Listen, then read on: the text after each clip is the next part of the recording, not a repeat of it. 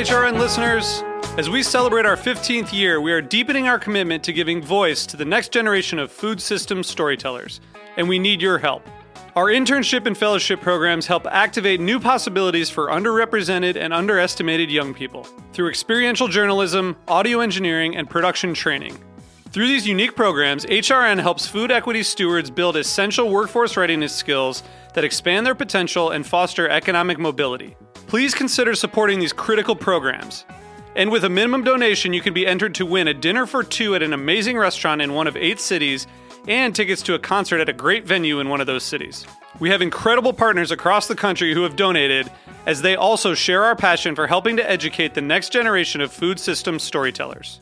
Check out heritageradionetwork.org/15 to donate and enter to win today. That's heritageradionetwork.org/15 to donate and enter to win today. And make sure you donate before March 31st. Thank you. Today's program was brought to you by Carp Resources, carpresources.com. I'm Tim Gunn, author, educator, and Project Runway mentor, and you're listening to Heritage Radio.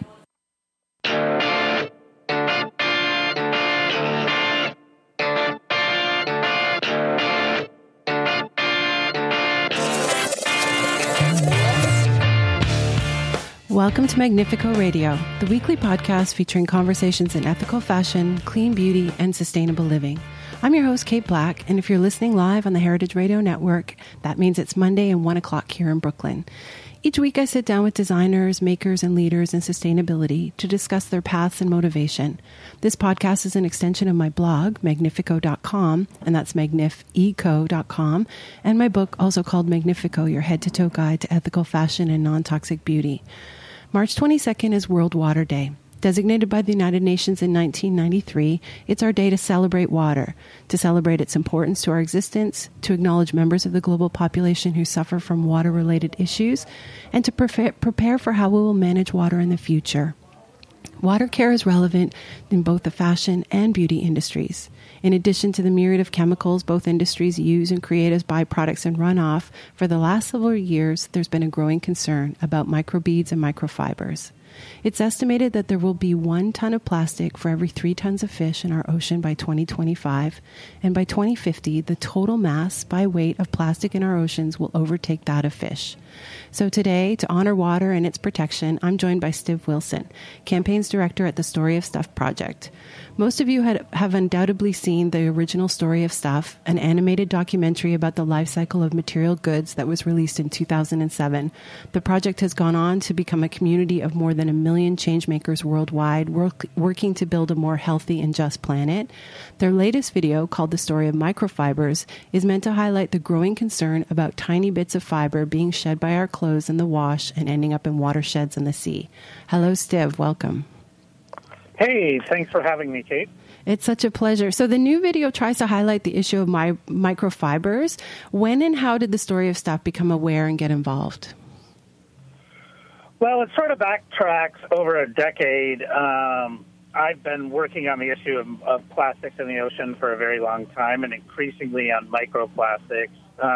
When we did the Story of Microbeads, which was a video attached to a campaign to eliminate plastic microbeads from personal care products, that sort of was, I would say, the whipping boy for microfibers. The public imagination really didn't understand plastic pollution in our watershed as a tiny problem, as a small microplastic problem. It was sort of framed in the sense of big pieces of plastic and big animals eating big plastic. But increasingly, scientists are really concerned about the small stuff because it can enter the food chain at the very beginning. So as we had a successful microbeads campaign to pass federal legislation, I was really keen for us to tell another story about a bigger threat. And why is microfibers a bigger threat? Well, according to a recent IUCN report, they estimated that about 2% of primary microplastics, and what I mean by primary is they're small when they get into the water. They didn't break down from larger pieces. 2% was microbeads, and they're estimating that 33% is microfibers. So it's at least a degree of scale bigger of an issue. And it's true. I think a lot of people kind of overlook that because they were focused for a long time on the gyre, and you worked before you joined the Story of Stuff. You were also involved with the research at the gyre, the communications and policy director for the Five Gyres Institute. So can you just kind of walk us through the bigger problem and maybe some things that people are aware of, or maybe some of my listeners aren't even aware of what the gyre is and what the ocean plastic discussion looks like? Sure. So, yeah, I worked at the Five Gyres Institute, and I still work pretty closely with the founders of that organization on plastic issues. And starting in about the beginning of 2010, we aimed to sail around the world, and literally on a sailboat, sail around the world, sampling the ocean surface every 50 miles or so, to get a baseline recording of how much plastic was in the ocean. Five Gyres is called Five Gyres because there are 5 major gyres. And for the purposes of understanding this simple terms, just think of it as a giant whirlpool. In the North Pacific, for example, it's bigger than North America. And what forms these gyres is you have the trade winds that oppose at higher and lower latitudes. And because those winds are traveling over a rotating sphere, a.k.a. Mother Earth, they bend because of the Coriolis effect. So that energy is transferred to water, which creates these giant whirlpools. Now, that's a natural thing. However, what happens is flotsam that is jettisoned from land or ships often will end up in these whirlpools, and it's like a bathtub without a drain. So as you get towards the center, it gets denser and denser. But having been to 4 of the 5 gyres, it's not like a trash island the way it's been portrayed in the media often. It's sort of, I've read some articles that say, like, you could possibly navigate to it and tie up and walk around, and it's not like that at all. It's much more insidious. It's like a plastic soup, or as Five Gyres calls it, a smog of microplastics. So when we did this study, we estimated that there was 5.25 trillion particles over 280,000 metric tons of plastic in the ocean. And, those are startling numbers, and they're incomprehensible numbers. I mean, there's more plastic in the ocean than there are stars in the Milky Way galaxy, for example, to give you an idea of scale. But 95% of those plastics are smaller than a grain of rice. And this is why we're increasingly concerned about microplastics. And I think originating. Sorry. No, go on. Go ahead. No, you go. Just saying, we're increasingly worried about microplastics being shed from fossil fuel-derived synthetic clothing. Well, and I think that you've kind of hit on the point, because I think when people started to talk about the Five Gyres, people were thinking more like big plastic. They were thinking bottles and things that had been jettisoned or blown out and like from trash runoff and river runoff. But I don't think that they realize that it's being broken down. Plus, consumers are responsible for putting in all of these tiny microfibers and microbeads. So can you talk about how you gain traction and how you actually force change for the microbeads ban? Sure. I mean, originally approached some of the largest manufacturers of those products, which were Unilever, Procter & Gamble, Johnson & Johnson. And they to be honest, they sort of had varying degrees of their head in the sand and not really wanting to recognize that this was a significant contribution. And they came forward saying, they would, after pressure and a lot of petitioning and engagement, said that they would voluntarily phase them out. However, they wanted to replace it with another kind of plastic, not with natural ingredients. so at this point, we took a legislative stance, and that was, starting in New York and California, and we were ultimately successful after 2 years in California in passing a ban that unequivocally said you can't put plastic in these products. And industry was trying to pass another bill that was sort of hoodwinking state legislators of where it originated from. It was actually written by industry. And they passed this one in Illinois that left an exemption for so-called biodegradable plastics without defining what they meant by biodegradable. And, that term is used really quickly and often by producers. And I guess, the way to characterize that is everything's biodegradable. I mean, uranium and plutonium is biodegradable, but it's whether it's in a meaningful time frame. And so we didn't like that bill, so we stuck to our guns and passed some progressive laws in Connecticut as well as California. And because California is such a big market, we knew the producers would have to follow that policy because they're not going to make products for one market versus another, just the way their supply chain worked.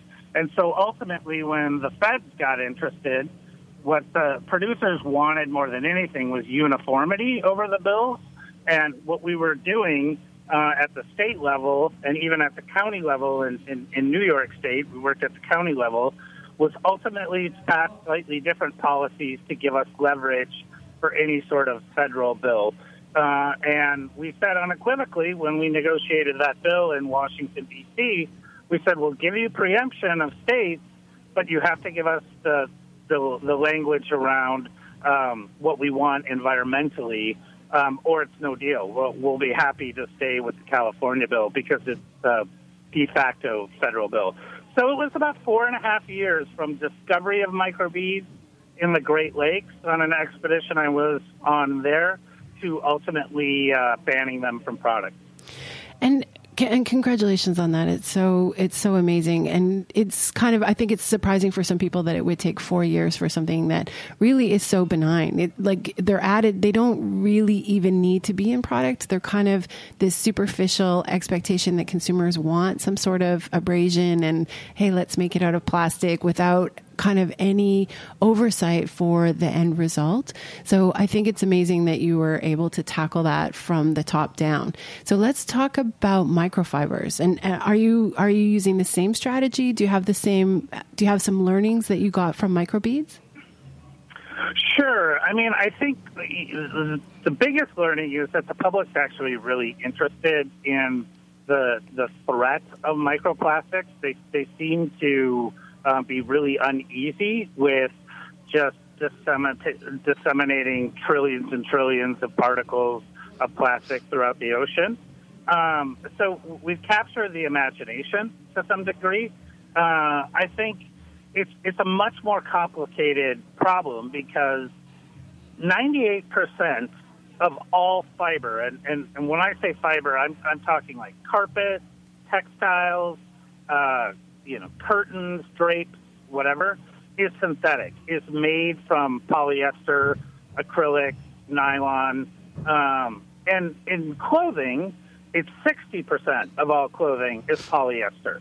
And so it's a much, much bigger problem to tackle, and it's going to be one that's pretty hard to legislate because essentially we would have to say you no longer can produce polyester clothing.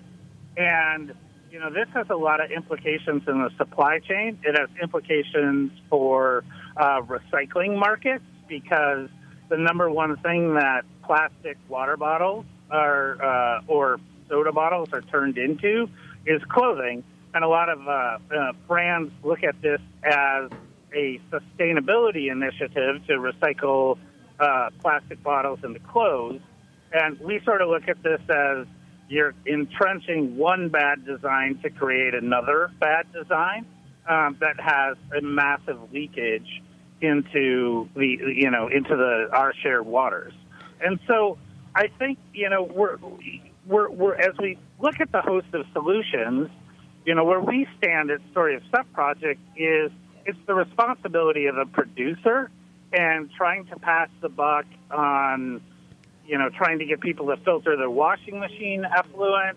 There's 103 million washing machines in the United States alone. And so, one, if you legislated filter your washing machine effluent, you could never enforce it. I mean, that's, and to an environmental advocate, you never want to pass a policy you can't enforce, because barring having the microfibers police go door to door to look at your washing machine, we're never going to get that many users of washing machines to religiously filter their effluent. So we have to look at the textile manufacturers themselves and say, hey, your products can't shed, and if they do shed, you're going to have to pay to make sure that wastewater treatment is capturing this, which, is a massive infrastructure undertaking. Okay, we're going to take a break, and then we're going to come back and break down some of this, because you've just given us a ton of information, and I want to put it into a few bite-sized pieces for the listeners. So we'll be right back.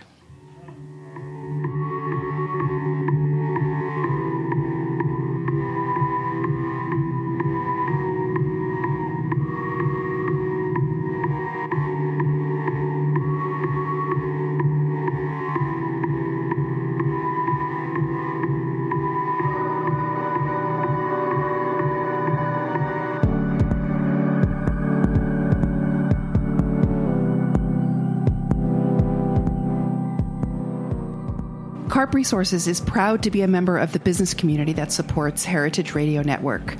Carp Resources solves food problems. Our mantra is good food is good business, and it's our mission to help you connect the two. From designing regional sourcing strategies and sustainability plans to developing cutting-edge food curricula, we customize your approach to changing the food environment in your communities, marketplaces, or within your own organizations. Our diverse team of thinkers and practitioners apply honed methodologies and tactical experience to each challenge and opportunity. Our unparalleled cross-sector network expands your own, whether you are a philanthropic organization, a community college, a global food distributor, or a children's museum. To learn more, please visit carpresources.com.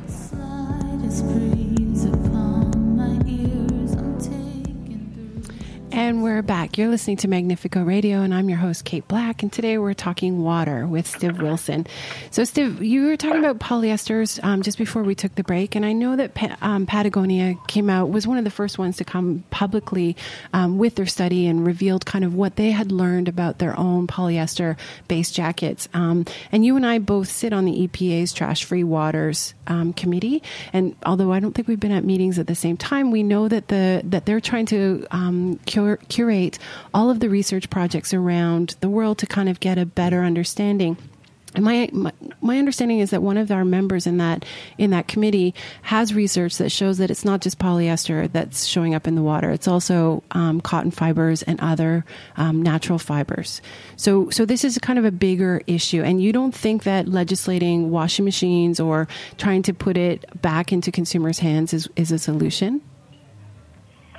No, I think, our founder, Annie Leonard, has a saying in the original Story of Stuff book: when you're sort of scratching your head and trying to figure out how to solve a problem and you can't find a solution, that's a metal detector for a flawed system. And in order to create a transformative solution, you need to change the system itself. And, look, plastic pollution, chemical pollution, climate change, we're never going to solve these problems by turning off the lights and, making sure we have air pressure in our tires, or, refusing plastic clothes. The big issue is that we need collective action to change the system. And, you mentioned washing machines. For one, it's not the washing machine manufacturer's fault. It's what you put in there. Cotton and natural fibers are natural. Mother Nature knows how to break them down. They are not seen as persistent fibers in the environment. They may have some implication, but certainly not at the level that synthetic plastic-derived fibers do.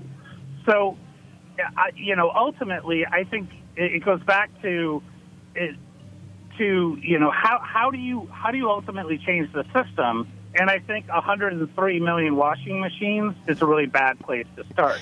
Now, I appreciate what Patagonia did in their study very much. It was also 5 years after they knew what the problem was. So I think they were looking to characterize it with their own product. And I think that's a good first step, but it's only a first step. And that's how I would characterize it. And so, and the problem is, I see it kind of multifold. Like, number one, nobody wants to be eating marine life or fish that have plastic residue inside, and you're in the documentary and some of the literature, it's starting to say, like, let's be conscious about this. And as you speak, I'm like, yeah, I think I would rather eat a fish that's eaten cotton than a fish that's eaten petroleum-based product. But the other issue is that we're really trying to stress, in the sustainable fashion world, we're trying to stress longevity as a solution. And so we're asking people to maybe think about adding wears and wearing things longer than the typical 7 wears that they're doing, and keeping things longer and longer. So we're sitting on closetfuls of potential problems. So how fast do you think the legislation can solve this? Well, again, I think, I can't really characterize what kind of legislation or how quickly it would solve the problem, because, again, it's an enforcement issue with this type of legislation. With microbeads, you're stopping it at the source. You're saying it's not going to be in the product, so the product won't pollute. With synthetic fibers, it would be very difficult to pass a bill, because you're talking about a global trillion-dollar, multi-trillion-dollar enterprise, which is fashion and textiles writ large. And so, I'm not ready yet to take a legislative approach. If the companies don't figure out how to keep their products from polluting on the front end, then that's something I would look at to ban synthetic fabric. And how do you feel about things like the Guppy Friend, this little washable bag that Patagonia has partnered with to sell with their product? Yeah, so Guppy Friend came on the scene from a Kickstarter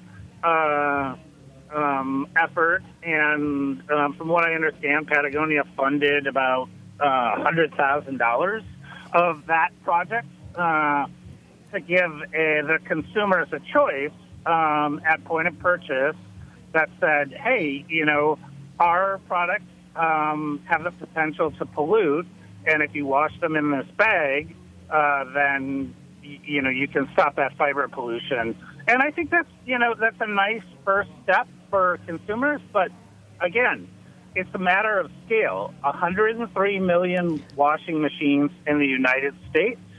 What percentage of people will religiously use a filter bag that costs $30 to purchase above and beyond, what your clothing purchase is? I'm saying you might get 0.00001% of users to religiously use something like this. So I think it's interesting and it's innovative, but again, how many people will actually adopt it? In my experience, very, very few. And because it is Water Week and we're celebrating water, and you grew up in the land of 10,000 lakes, and I also grew up in the land of tons of fresh water, how optimistic are you about as a species, our ability to kind of fix this problem and stem these issues? Well, I mean, how optimistic? That's, I think generally, I think these are solvable problems. I think you run into trouble a bit with profits and externalizing the cost of the goods we consume on the environment. That's really hard to beat economically. I mean, if you put it this way, the cheapest way to get rid of trash is to illegally dump it. And you're never going to beat that economic paradigm, whether it's recycling, landfill, whatever, because it's just the cheapest way to throw things away. Well, what we're learning is everything's connected, and there is no way. So, at this point, I would like to see the clothing manufacturers take this more seriously. They do have some working groups, albeit small, and they haven't really come up with solutions that are actionable other than asking their customers to filter, their washing machine effluent. And I think if that is the strategy to solve this problem, we fail like hundreds of times over. If the strategy is to make products that don't pollute in the first place, then I think we win. And we say this on this show all the time, like the consumers hold all the power. The choices that we make with our dollars, how we spend our dollars kind of contributes to the type of world that we want to see. So right off the bat, you are asking people to sign the petition and kind of raise the flag that they understand or have become aware of the microfibers issue. Is that correct? That's correct. And so where can they do that? You can do that at storyofstuff.org. It's one of our featured posts, and please sign the petition. And what we're going to use that petition for is leverage with the brands. We are going to approach the world's largest clothing brands and try and get some commitments from them to take this issue seriously, to be very transparent about the solutions they propose, and to commit to some sort of timeline for not just mitigating the problems that the products cause, but to eliminate it. I mean, this issue is so vast and so big that even if you stopped 50% of the pollution, in 2 years' time, you still have 100% pollution. So it's not something that we can solve by incrementalism. I agree. I totally agree. And it's not that we're without it, because there's so much innovation, there's so much research. And so I think that we need to just move this innovation in textile development further and faster and quicker. And so signing the petition is one way to kind of rally our voices together. What are some of the other solutions? Like, what are you suggesting to your friends? Or, I'm sure you're like me. People ask you all the time, what can I do? So have you sworn off of all synthetics? Are you only wearing natural fibers now? Yeah. So the truth is, I live within this system as well. And if I were attempting to, buy hemp or cotton clothing, it's increasingly more difficult.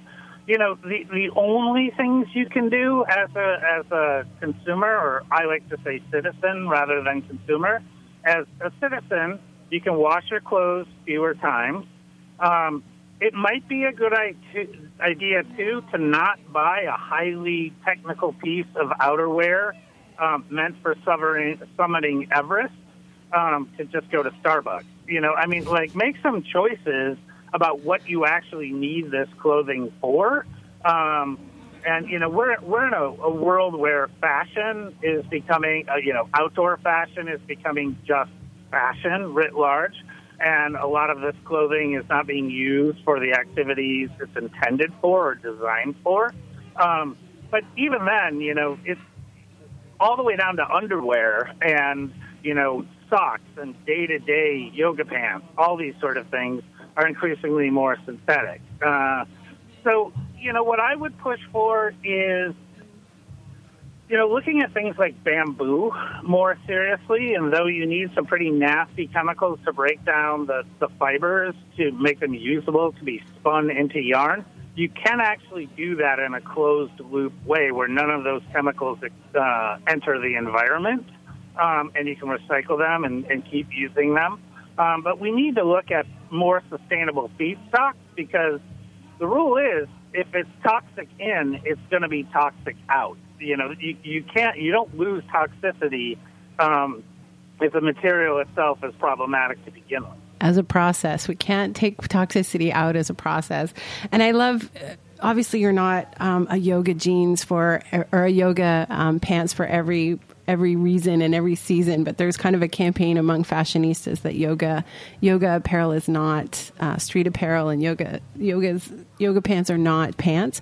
And it's true, there's a rise of athleisure and athletic wear for everyday use. So I can see that consumer choices and how we're choosing synthetics over and over and over again, even though we maybe don't need to wear them, is definitely rising. And so how often do you wash your clothes? Well, now this is getting a little personal, but I mean that as a joke. I wash my clothes once a week or so, but again, I try and avoid, for the most part, that clothing that is synthetic. And for my durable goods, that I'm a sailor, I spend a lot of time on the water, and those fleeces and jackets, they get washed maybe once a year, if that. Because they're not getting dirty to the degree that necessitates washing. But we're in a rise of everything is a threat. Germs are a threat. Dirt's a threat. Soil's a threat. And so people, I think, are hypersensitive about cleanliness as well, to the degree that it's delusional at times. So I try and do my part, but again, I'm going to say this unequivocally: you can't really do anything about this as an individual in a really big way. What I would say is, if you really want to do something, band together with 4 or 5 of your friends, someone who isn't afraid of speaking in public, someone who is good at organization, someone who is good at writing, and start approaching your legislators, your city councilors, your state representatives, your federal representatives, and call their offices, write them, and say, this is a problem. We need a policy to deal with it. And the same thing with brands. Write them. Because if these brands hear from many, many people, they will be forced to do something, because it will be a liability economically if they don't. And the only way to solve these problems is through constant pressure, endlessly applied. But to think that you can, in your own home, solve a massive multinational global problem isn't tenable. You can do a little bit, but don't stop there. That's using a thing like a guppy friend is a good place to start, but I want to see a world where we don't need the guppy friend. Great way to end this series. So tell again, what's the website where people can sign the petition? Yeah, please go to storyofstuff.org. Watch our Story of Microfibers animated cartoon. It's short, just 2.5 minutes. And then once you finish that, there'll be a button at the end that says "Act Now" and sign our petition. That's great. Thank you, Stiv, for coming on and sharing all of this, especially during World Water Week. I'd like to thank the Heritage Radio Network and especially Magnifico radio engineer, David Tadashore. And thank you to Metro Jesus for the music and our new researcher, Louisa Durkin. You can find and subscribe to Magnifico Radio on iTunes or Stitcher. And if you like what you hear, kindly give us a rating. It helps us rank higher amongst conventional fashion podcasts and push these conversations forward. Want to learn more about water issues in beauty and fashion and hundreds of other stories? Go to magnifico.com or sign up for our newsletter. And if you have any feedback, questions, or want to be a sponsor or recommend a guest, kindly email me, radio@magnifico.com. Until next week.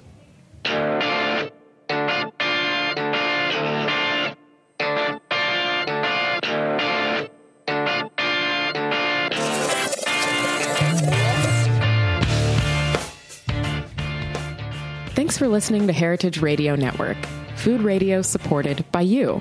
For our freshest content and to hear about exclusive events, subscribe to our newsletter.